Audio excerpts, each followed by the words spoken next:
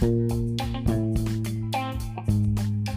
confused, and it wouldn't be the first time, but this time I'm confused about Jake Paul. I'm not confused about Logan, because I saw Logan fighting Ricochet at SummerSlam and in the first match, turning in a great performance, and that didn't confuse me. He knows what he's doing, he's good in the ring. I don't know much about him behind the mic, but he looked great. I'm not concerned about his intentions or confused about them. What I am confused about are Jake's intentions. Because when he fought Tommy Fury and lost that fight, it was all about whether or not he wanted to be a boxer. And he said that that loss would help him, and he wanted to box, he wanted to be a boxer. And all the feelings around that, and the discussion before and after, was about wanting to be taken seriously as a boxer, which is why he fought Tommy Fury, who is a boxer. And so why are you fighting Nate Diaz, who's not a boxer, who's an MMA fighter, or who was known as an MMA fighter, which has boxing in it, but he's not a boxer? Are you wanting to be taken seriously as a boxer, or are you wanting a pay-per-view? Number. Which is it? Because you can't have it both ways. What you can't do in boxing is, you can't say, I'm going to fight boxers and work my way up and get better in the boxing ring against boxers, and then say, oh, by the way, I'm dipping out of this fight to fight an MMA fighter, and I'm coming back to fight a boxer. Because in boxing, we don't give you much leeway. Even if you fight somebody who is way below, say you're an established boxer or getting established, and you fight somebody way below your win record or way below your thought of talent, then you'll be ragged on about that. People won't let you forget that. And boxing fans and connoisseurs and commentators have long memories. You know, people bring up stuff that happened in the 70s regularly. You know, that's 50 years ago. So boxing fans have long memories, and they don't forget when, oh, remember when he fought that person who had no wins.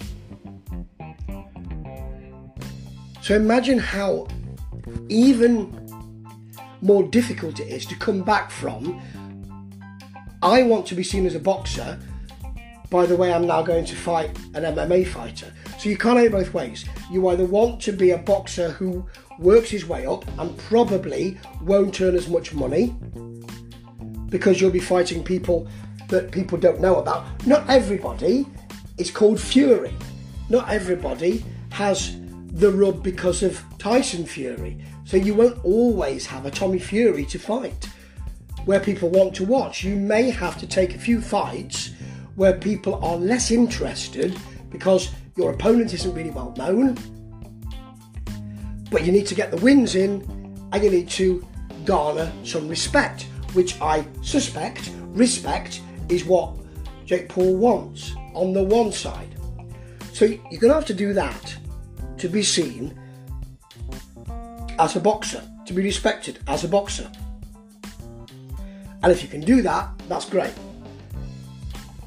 But taking the fight against Nate Diaz perhaps indicates that you're not willing to do that. And you can't have it both ways. You simply can't. I wish you could, but you can't in boxing. So, whilst I understand why you took this fight, people wanted you to, DAZN are all in, Eddie Hearn's all in, and I've got nothing against DAZN and Eddie Hearn. In fact, I happen to like both DAZN and Eddie Hearn. I've said this many times. I have an issue with whether this is boxing or not, and I have an issue with the way that exhibition fights, if you like, are split into two different kind of types of things now. This would settle into the kind of, I suppose, it's almost legitimate boxing, but not legitimate boxing is one side of it, And this is the other side, which is these are two people who are not really boxers fighting. But then Jake Paul wants to be a fighter.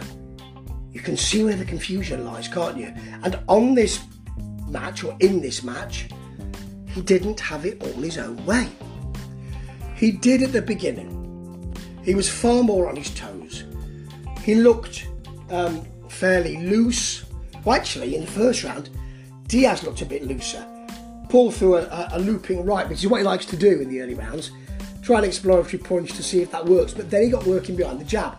And Diaz didn't have much answer to that. He got through Paul in left and rights to the body and hit a left hook. And Diaz held a bit in that first round. In the second round, they fought in a phone box for a bit, and Diaz up close with a kind of smothering your work way was a lot,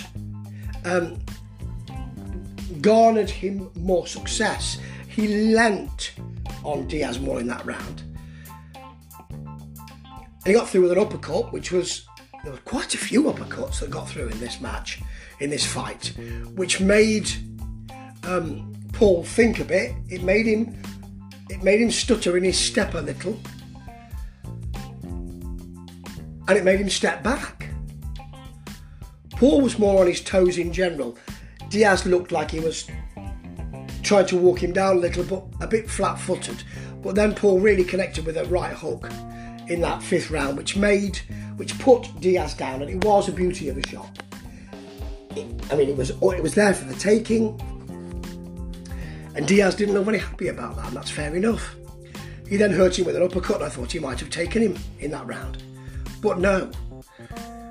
Diaz got closer in the latter rounds. In the seventh, he left himself open to a hook from Jake Paul, and he hit what were being called pitter-patter shots, did Diaz. So shots that didn't have any real intention behind them, but were getting through. However, to get those shots, he was eating other shots, like a left hook from Paul in that round.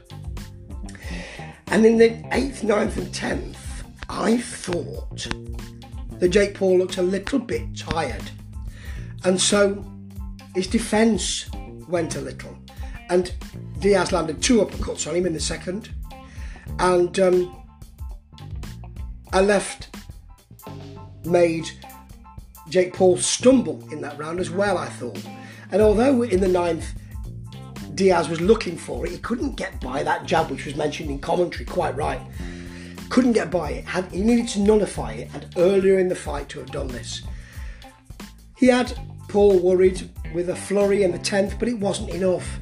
And the scorecards were fairly wide, 97, 92, 98, 91 twice. And Paul won, and seemed quite expectant in doing so. But what have you won, really? Some cash, maybe some more followers. But do you want that, or do you want to be a boxer? Because as I said earlier, Mr. Paul, you can't be both. Because we boxing fans, we're pretty tight on our view of who is a boxer and who's a wannabe boxer. And that is really what you need to decide. The biggest fight for you will be outside the ring. It'll be in your own mind. And what comes out the winner will determine whether I keep watching or not. Ta-ta.